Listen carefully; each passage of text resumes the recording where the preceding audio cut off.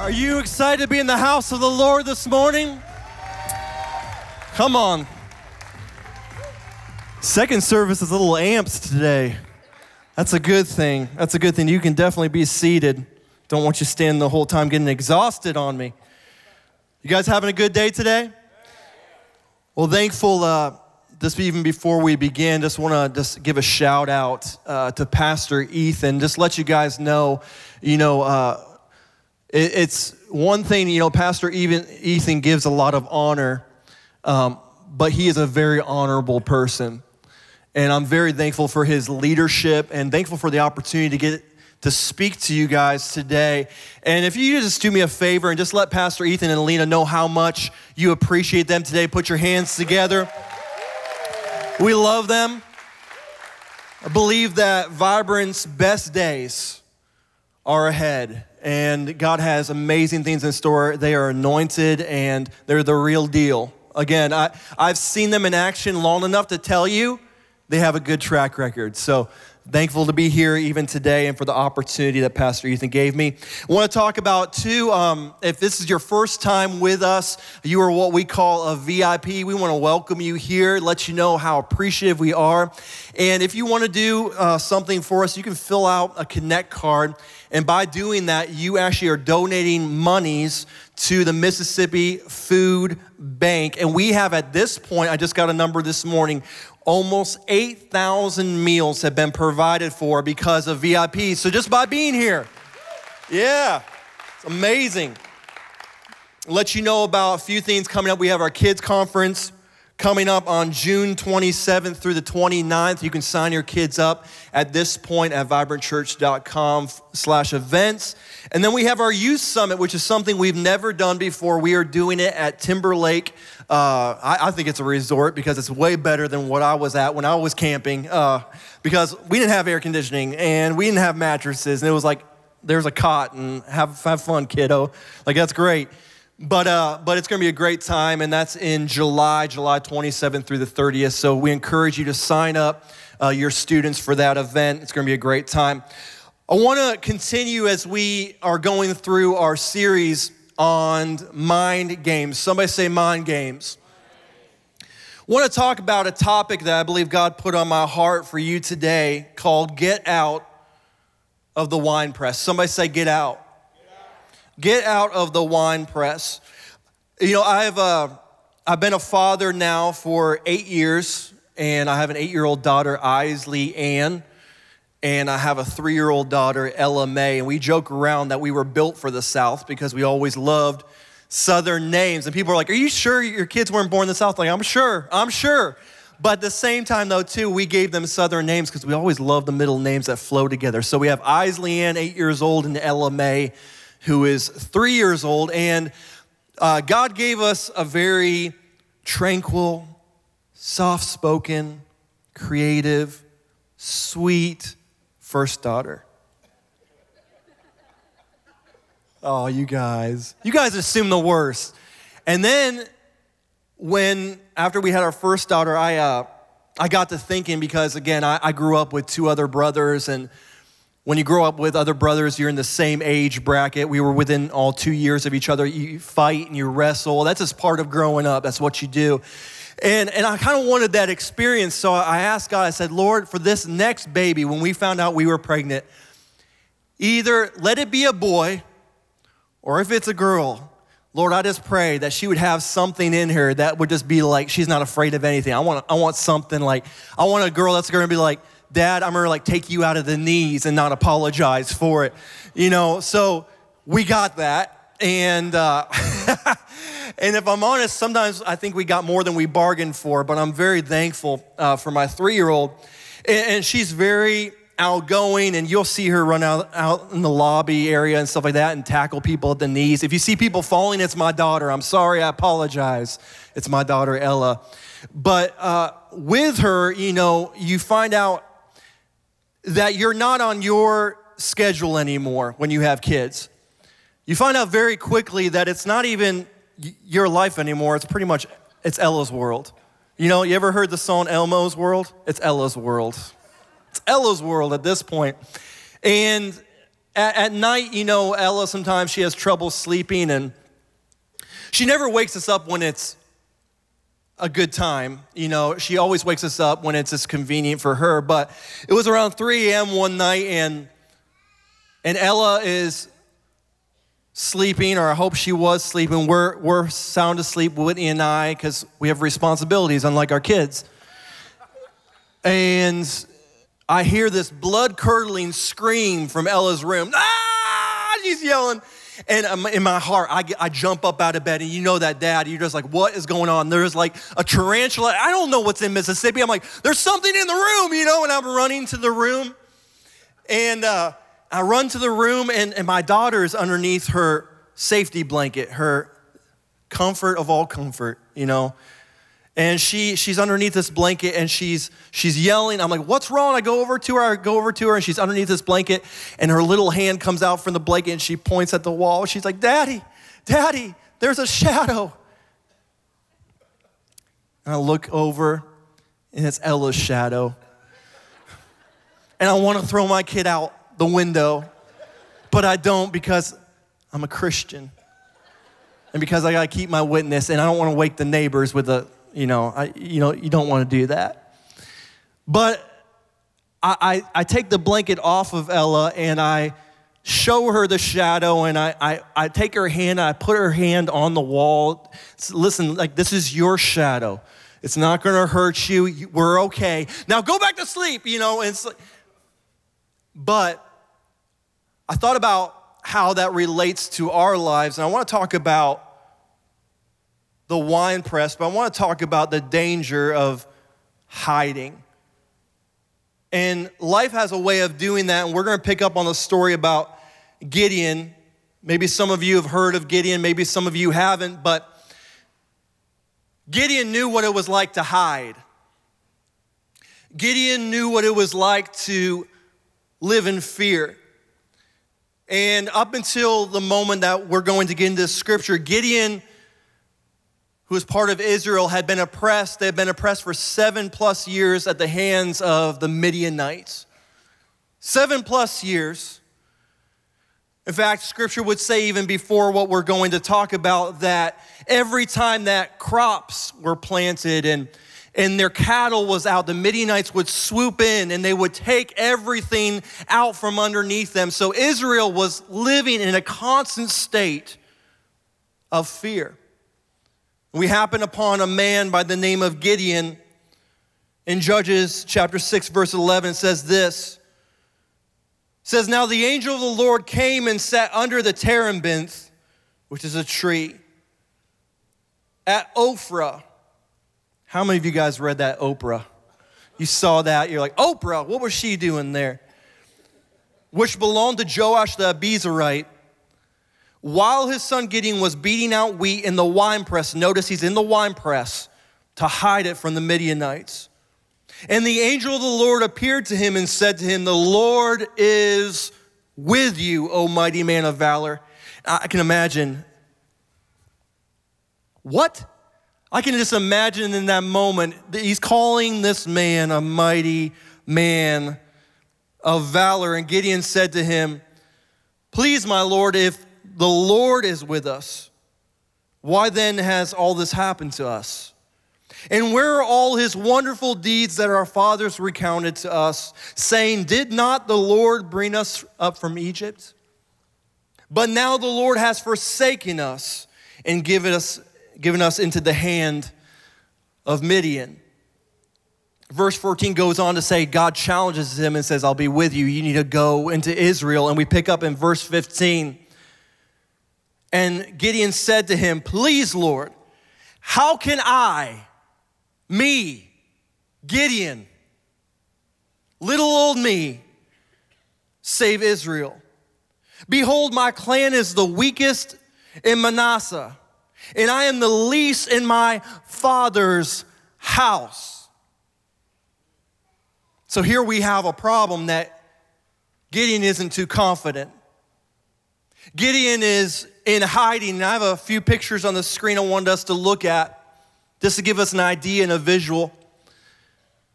But on one hand, you see this courtyard of stones and this round circle area. And that is what we call the threshing floor, that if you were to take wheat and were to separate the wheat, this would be the place that you would do it. But no. Gideon's someplace else. Gideon is in what we call the wine press, in a hole with no flow of air, because in order actually to separate the wheat, you have to throw the wheat up after you separate it so that way the chaff blows off of it. You have to be in an open or exposed area. But here he is beating wheat in a hole out of fear. What does that mean for us today? And what does that look like for our lives? I would believe this, that we have to realize this, church, that life can make you hide. Life has a way of pushing you into hiding. It may not be right away, but sometimes you can wake up and you realize you've actually been hiding. And I'm not talking about physical hiding today. I'm talking about spiritual hiding. Talking about people that hide up here, that you would walk into this room and not one person would know, but you're in hiding. You would come in here and it's a great Sunday, a great time to be in the presence of God, and no one would know that your worship is in hiding, that you don't lift your hands anymore, but you're in hiding. There was once a time where you would pray dangerous prayers and ask God for all sorts of things because you believed that he would do what he said he would do, but now your prayers have gone into hiding. There was once a time when you were confident and trusted other people, but somewhere along the line you got hurt and you're in hiding. You see, the hiding place can look different for every single one of us, myself included. But if we were to take account of what goes on up here, the mind games that happen over time can put us into hiding. Can put you in a place where you feel paralyzed. You see, Gideon wasn't supposed to be in the wine press. Gideon was supposed to be on the threshing floor. But hiding has a way of taking what you're supposed to do and pushing you into fear, pushing you into anxiety, pushing you into depression, pushing you into, you know what I'm saying today? It has this way. The mind games of life can put you in a place where you are hiding. Where you're in a place that you never thought you would be before. You see, I've met people that are in hiding. You would never know till you talk to them. I've met people that their marriages are in hiding. That they're dealing with brokenness and despair. I've talked to people who are dealing with severe depression and you wouldn't know it because they just smile. But deep down inside, they're in hiding. That's the danger, because hear me today, church. If you get nothing out of the message, get this. The enemy would love nothing more than to keep you in hiding. Because your victory lies outside of the wine press. Do you hear me today? He would love nothing more than to keep your mindset in a place of hiding. To keep your thoughts in a place of hiding. He would love nothing more than to keep you frozen. Movement scares the enemy. Movement scares the enemy. He would love nothing more than to keep you in your place.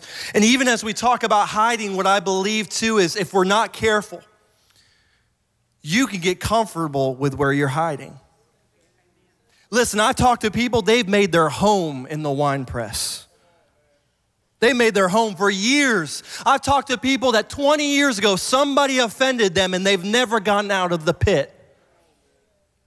20 years ago. How do you get from one place to where you're living a victorious life and then all of a sudden something happens and it puts you in the pit or the wine press and you say, oh, no, this is just the way it is? I've talked to people who say my marriage could never get better because the thoughts have gotten the best of them in the wine press. Gideon says, I'm not. God, you got the wrong guy. What you're asking of me is too much because I'm not able to do this. I wonder if Gideon would have said that on the first day of when the Midianites took over. But after 7 years of dealing with oppression, I think Gideon started to believe the news. Started to believe his own mindset, like, no, we're never getting out of this. I'm always going to be hiding. I'm never getting out. I'm never going to be good enough. And the thoughts go on and on. For us today, many of us can make a daily trade of fear in the place of faith. We make that trade every day, whether we choose faith or we choose fear. But can I encourage you in something today? God will always provide an opportunity for faith. Come on, I'm going to say it one more time. God will always provide an opportunity for faith. You may have to say to yourself, faith, rise up in me. You may have to challenge yourself and say, listen, the status quo ain't my quo. The status quo is not good enough. I don't want normal. You may have to say the pit is not my normal life. You may have to speak to yourself. There's a reason why people like David said, oh soul, why are you downcast within me? And speak to yourself, because there has to be something on the inside of you that provides an opportunity for faith, that says faith needs to well up on the inside of me.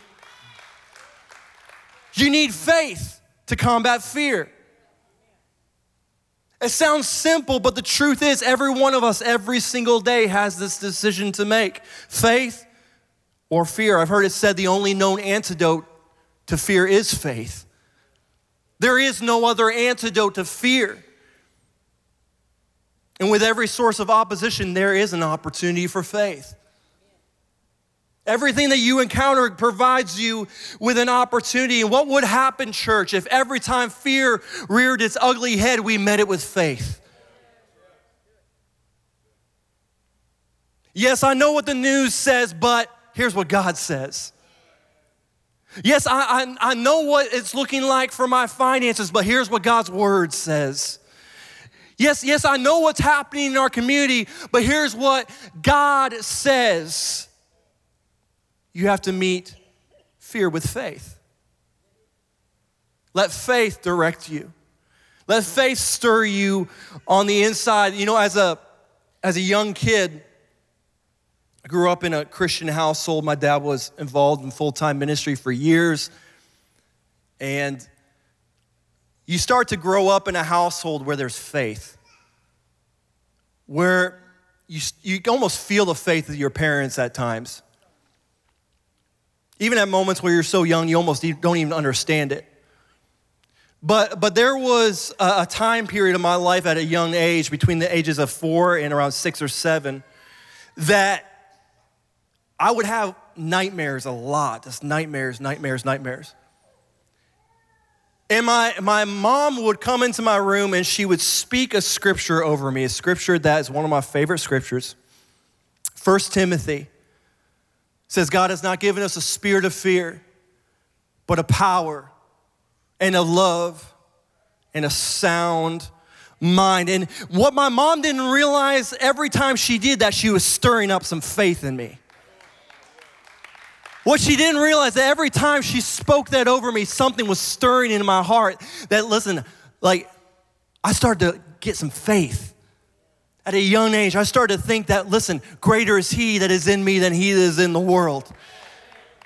I'm an overcomer in the name of Jesus. You start to let faith stir up. And my mom may not have realized what that did when she would sing that song over me in that scripture.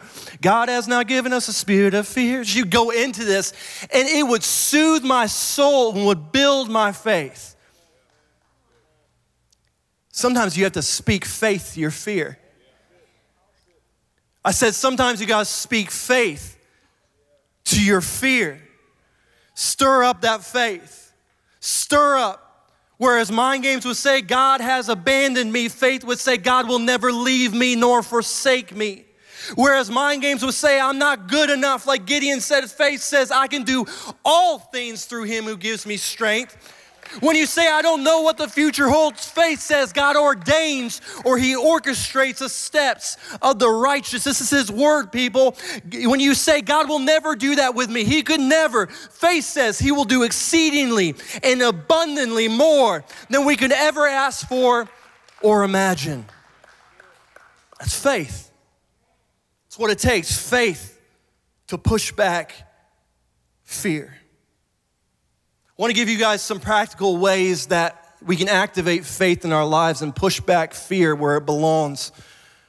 One of those ways is to focus on the positive. Focus on the positive. How many of you started out your day with a news feed? Got on Facebook, you started scrolling. I almost did that this morning. I stopped. I was like, no. You can start like Gideon if you're not careful. When you always focus on the negative, you believe the narrative for your life. You just start to believe that what's done is done. Gideon's like, we're defeated. We're finished.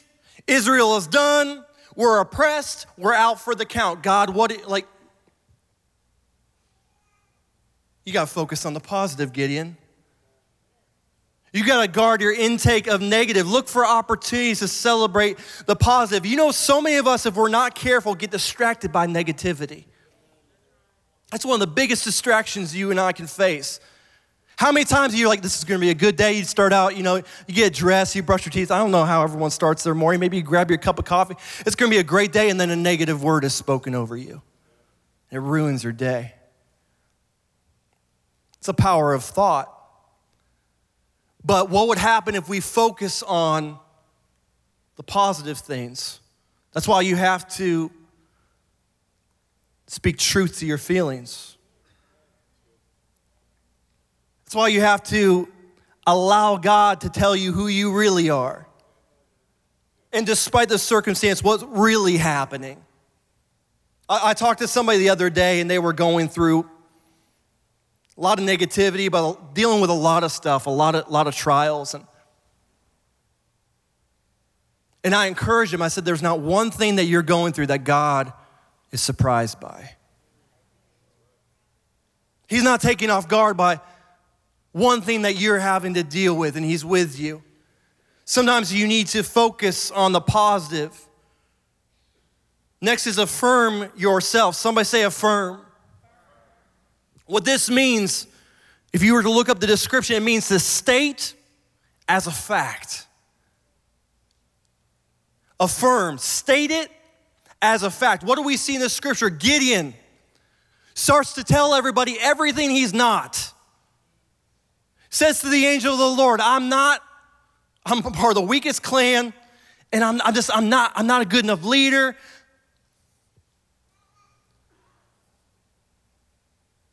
Gideon, instead of affirming himself, actually downgrades himself.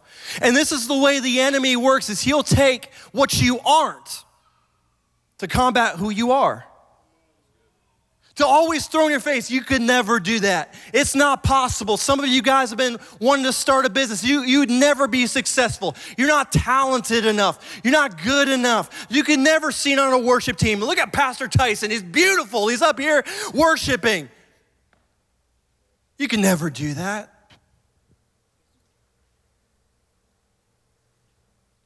You have to, though, affirm yourself. Gideon talked down to himself, said what he wasn't. And before you feel, sometimes, hear me, church, you just have to know. Because it's not about how you feel. It's about who he is in your life. It's not about how you feel in the moment, because your feelings are the most deceptive thing on the planet. You can't be led by your feelings. You have to be led by truth. And truth only comes by hearing the word. Sometimes you gotta speak the word to your situation. You say this. Sometimes you're like, listen, I may feel downcast, but I am who he says I am. Have you heard that song, I am who he says I am? Who the Son sets free is free indeed. You'll never experience freedom until you say, I am who he says I am. You'll never experience true freedom to break the bondage of insecurity and doubt and fear until you say, no. I know what the enemy's trying to say I am, but I know who I am.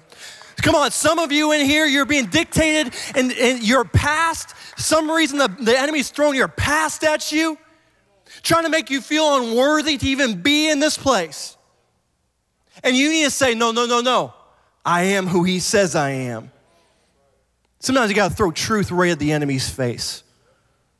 I am who he says I am. Speak facts to your feelings. Next is imagine God doing something good.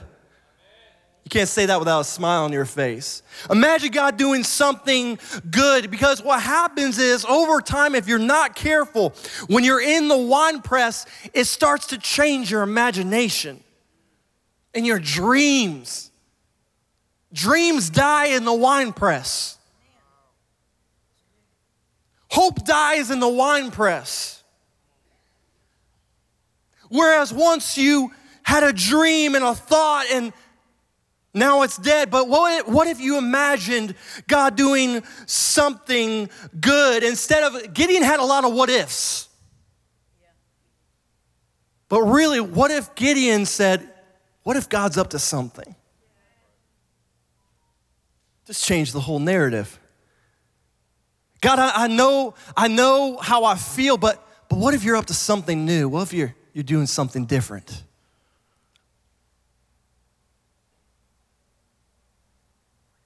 You have to imagine God doing something good, oftentimes even before he does. Corinthians says this, what God has planned for those who love him and are called according to his purpose. It talks about this, it talks about that those who love him, he's got you covered. So you may say, I don't see any hope. I want to let you know if you love him, you're called according to his purpose, he's got you. He's got you. I said he's got you. Don't let your what ifs and your whys paralyze your what could. What could happen? What could happen if God got a hold of my marriage? What could happen if God restored my family again? Come on, what could happen if something miraculous happened in my life? Maybe my health getting restored. God, what could happen? God, what could you do in my life? See, God loves to turn all things for good.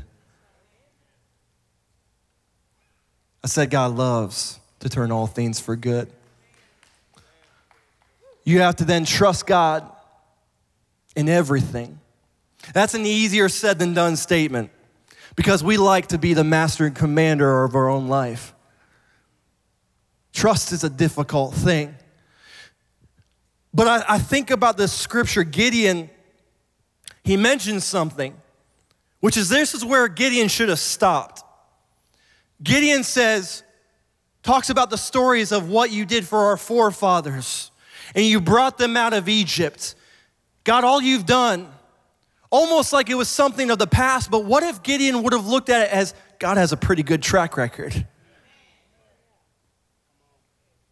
Gideon could have stopped his moaning and complaining right then and there. In that moment that Gideon is struggling with trust, what if Gideon would have reflected on, man, he got them out of Egypt. 7 years of Midianites, ain't nothing but a thing. You see, trust is the currency of faith. Trust is the currency of faith. You have to, in order to have faith well up in you, you almost have to lay some things at the feet of Jesus and say, I trust you. Because when you trust him, hear me today, he comes through. And when you trust him, hear me again today, he comes through. And when you trust him, Come on, am I speaking to anybody today? He comes through. There's something about trusting the Lord. He's not gonna fail you. He's got a great track record. There's nobody. People fail you. Jobs fail you. Politics fail you. He'll never fail you. He'll never leave you. He'll never forsake you. Psalms 34 says, I sought the Lord and he answered me and he delivered me from all my fears. I sought the Lord. So in order for me to have faith, I need to start by putting my seeking in the right place. I need to seek the Lord. Some of you are trying to find hope and get out of the wine press and you're not seeking the right things. But what if you said, I'm gonna seek the Lord? Seek the Lord. And he answered me and delivered me. Deliverance is coming, people. Deliverance is coming. All you have to do is seek the Lord. Pretty easy way to go about it. Instead of starting with your fear, what if we started with Jesus? Come on, I said, instead of starting with fear, what if we start with Jesus? I heard it said that faith looks not at what happens to him, but who is with him. Life can be discouraging. Life can put you on your butt and in the wine press quicker than you can say tomato. I don't know why I said tomato, but makes sense.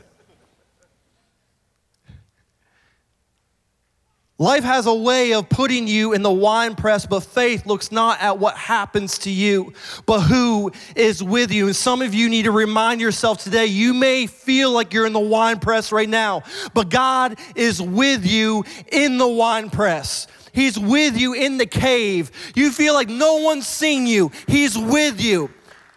He's with you. If you know anything about marriage, the strongest relationships are built on trust. Maybe today you need to place your trust where it belongs, in the hands of Jesus. We're about ready to come to a close. But in breaking down just this faith application, I want to talk about hope for the best. Hope for the best. Hope for the best. This phrase sometimes gets a negative context to it, because if you talk to somebody and you ask them, like, is that going to happen? Well, we hope for the best. We're just going to hope for the best.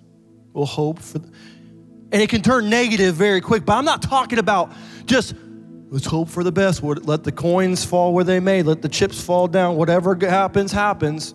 It is what it is. But what if you hoped for God's best? What if you challenged your faith this morning at 11:58 a.m. and you said, I'm gonna hope for the best. But not only am I gonna hope for the best, but I'm gonna hope for God's best, because God's best is best.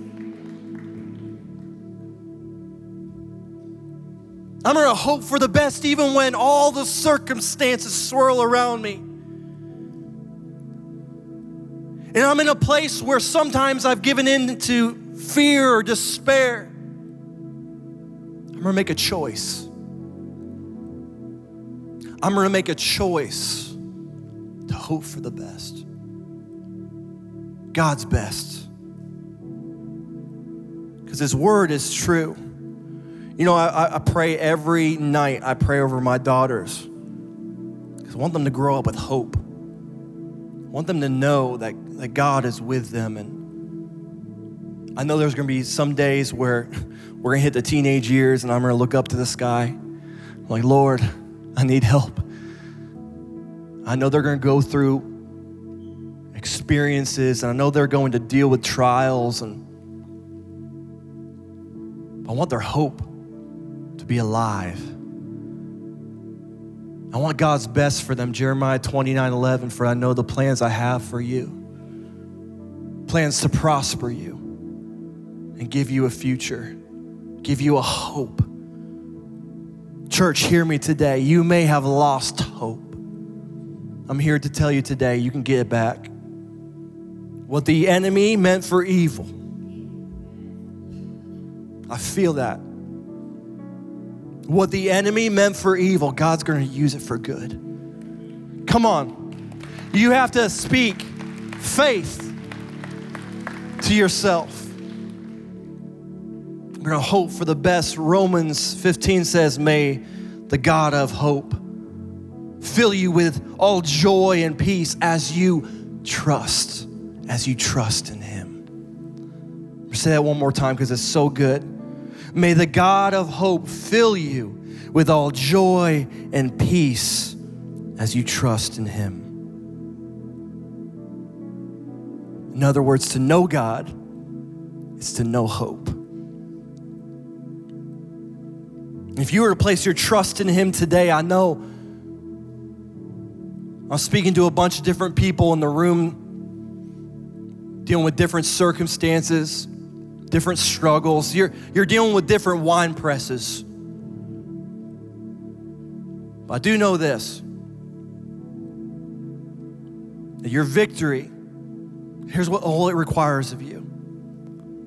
It's to say, I'm getting out of the wine press, because God's already got the victory in the palm of his hands. I said he's already got the victory in the palm of his hands.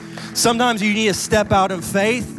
Say, I don't know how this is going to work, but I'm stepping out of the wine press. You see, Gideon got out of the wine press and said, listen, enough is enough. I'm not cowering in fear anymore. I know I may still be fearful. I'm still going to take a step. God, what? You're going to bring down my army from thousands to 300? I'm going to step out in faith again. And Gideon goes on to defeat an army of 20,000 Midianites with 300 men.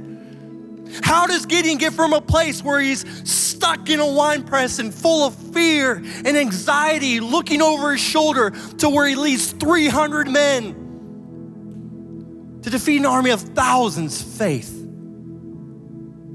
Faith. There's something that changed on the inside of Gideon. They started to believe who God was again. Gideon started maybe to develop a little bit of a swagger again. Like, I got this. Because if he is for me, who can be against me? If God is for you, who can be against you? Church, you have to profess that over your life. If he's for you, if he's truly for you, then nothing can stand against you. As we get ready to close, I want to end on this final point. God can find you in your wine press. He can find you. He sees you. You know, what can happen when we get stuck in the wine presses of life, whether it's a mentality, something spiritual that's happening with our lives, that you can feel stuck and you start to think that no one sees you.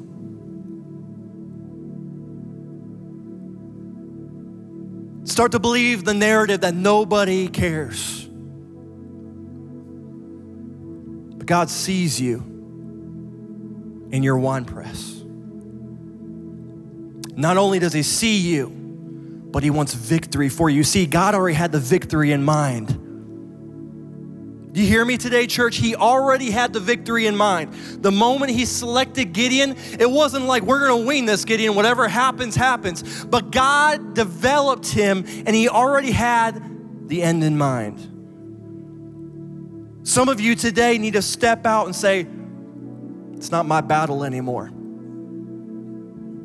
It's not my battle anymore. I felt that so strongly here in second service. Some of you need to say, it's not my battle anymore. You've been trying to fight with weapons that don't work. And you have to remind yourself that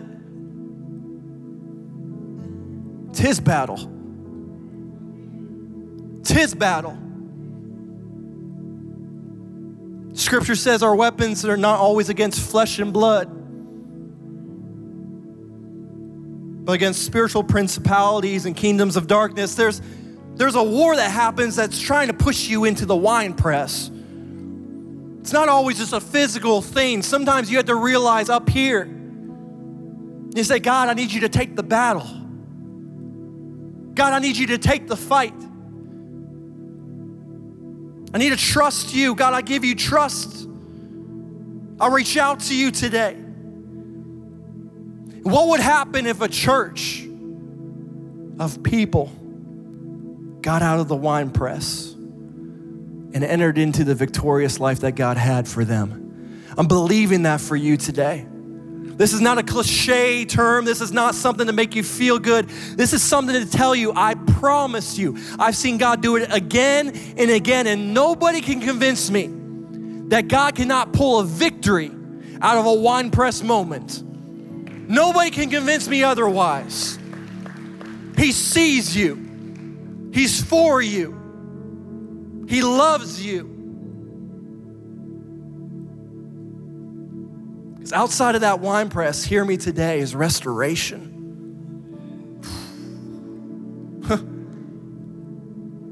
It's healing. A new lease on life. Outside of that wine press, I'm going to talk to some men in the room today. Is your family being restored? Is your marriage being restored? Outside of that wine press may look like some of you getting back to God. Letting faith stir up on the inside of you again. But I have to get out. I want you to hear me today. I have to get out of the wine press in order to fulfill my purpose. I can't stay in the wine press and be like, God, I'm just going to stay here because it's comfortable and it feels good and this is what I'm used to. 7 years. This is what we do now. This is who we are. But you'll never fulfill your purpose till you take a step of faith. It's our prayer for you today. I felt that so strongly that someone in here today, you need to know that the victory's already at hand. I said the victory's already at hand. You just need to step out of the wine press. Get out of your thinking. Start to let faith well up on the inside of you again. The victory starts when you get out of the wine press. Just about to come to a close. I didn't do this first service, but there is something to be said about the depiction of Gideon is in a hole, essentially. And he's fearful and he's worried. And he's threshing wheat, which is not even possible to do in a hole. You need wind. Why do I say that? Because the Bible references wind so many different times, often referring to the move of the Spirit of God. I'm feeling that for somebody today. You've been in the wine press for so long, you've forgotten what the wind feels like. But today you're gonna feel the wind again. Today you're gonna feel the wind of His Holy Spirit again, the presence of God again. You're gonna be refreshed again. Feel that for somebody in the room today. I don't know who that's for, but you're gonna feel the wind again. Can we bow our heads together today?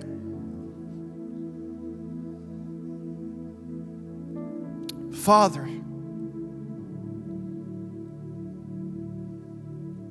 today we make a statement,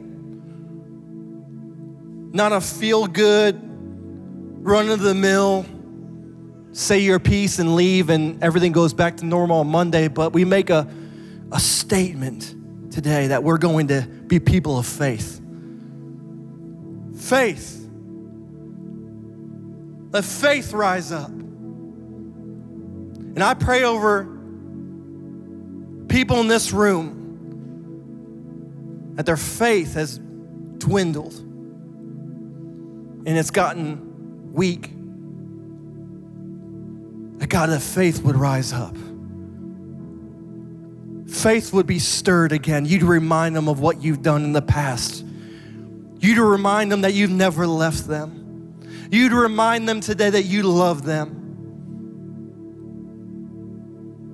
That your countenance would shine upon them. That God, you would remind them today you never left them. And if they were to take a step of faith today, say, God, I don't know what the next step holds, but I'm going to have faith. I'm going to trust you. That God, you would show them how amazing you are. You would show them how powerful you are. There's those in the room today, you wouldn't even know where to start. We've been talking about faith, and you would say, I've never activated faith in my life ever. But I do know what it's like to live in a wine press. I do know what it's like to feel stuck. I want to introduce you to a man by the name of Jesus, the Savior of the world, fully God, fully man, who loves you. He loves you so much, he died as you. So that way you could overcome the wine press moments of life. If you've been thinking about it and the Holy Spirit's been stirring you, again, I'm not going to draw it out extra long, but I want to give you an opportunity to say yes to Jesus today. And it requires simply this, to say, Jesus, I need you. I give my life to you. And I promise you this, he'll pull you out of the wine press you're in. If that's you today, I want you to raise your hands. 3, 2, 1. Thank you for those hands. Thank you, thank you, thank you. Let's celebrate them, church. Thank you, Jesus. Thank you, Jesus. Thank you, Jesus. We're going to say a prayer together today. Let's just all say it together. Dear Jesus, I ask you into my life. I ask that you will not only be the Savior, but you will be the Lord. That my heart would be with you always. And that I will follow you all the days of my life. In Jesus' name, amen. Can we stand to our feet today? Isn't God good? He's good. He's so good. I want to say one more prayer with you before you leave today. And just one more time, if you want to place your hand on your heart or you want to put your hands outside, that's fine. But I want to pray over you because it's important to understand who's fighting with us. It's important to understand who's fighting for you. Now we would be reminded of that today. Let's pray together. Father, thank you that we are not alone. Thank you that we can get out of the wine press and there's victory and there's healing and there's restoration. And I pray that over every person under the sound of my voice today, whether online or in the room, that God, you would bring them out of the wine press. Marriages restored in Jesus' name. Families brought back together in Jesus' name. Finances restored in Jesus' name. Some of you, physical ailments, Lord, I pray in the name of Jesus for your touching hand to reach out to them today. Lord, I pray for healing and wholeness and those that need a little bit of jump start in their faith. God, I pray that you would do something miraculous in their faith. Let their faith rise up and that it would be contagious. And we wouldn't be a church that would just be satisfied with a little faith, but we would be a church of much faith and say, God, I'm ready for what you're going to do, that the best days are still ahead. We're not done yet. God, you're not done with me. You're not done with Vibrant Church. You're not done with what you're going to do in my family. You're not done with my marriage. In Jesus' name, we thank you for it. In Jesus' name, in Jesus' name, give God a shout of praise in this place. Thank you, Jesus. Come on.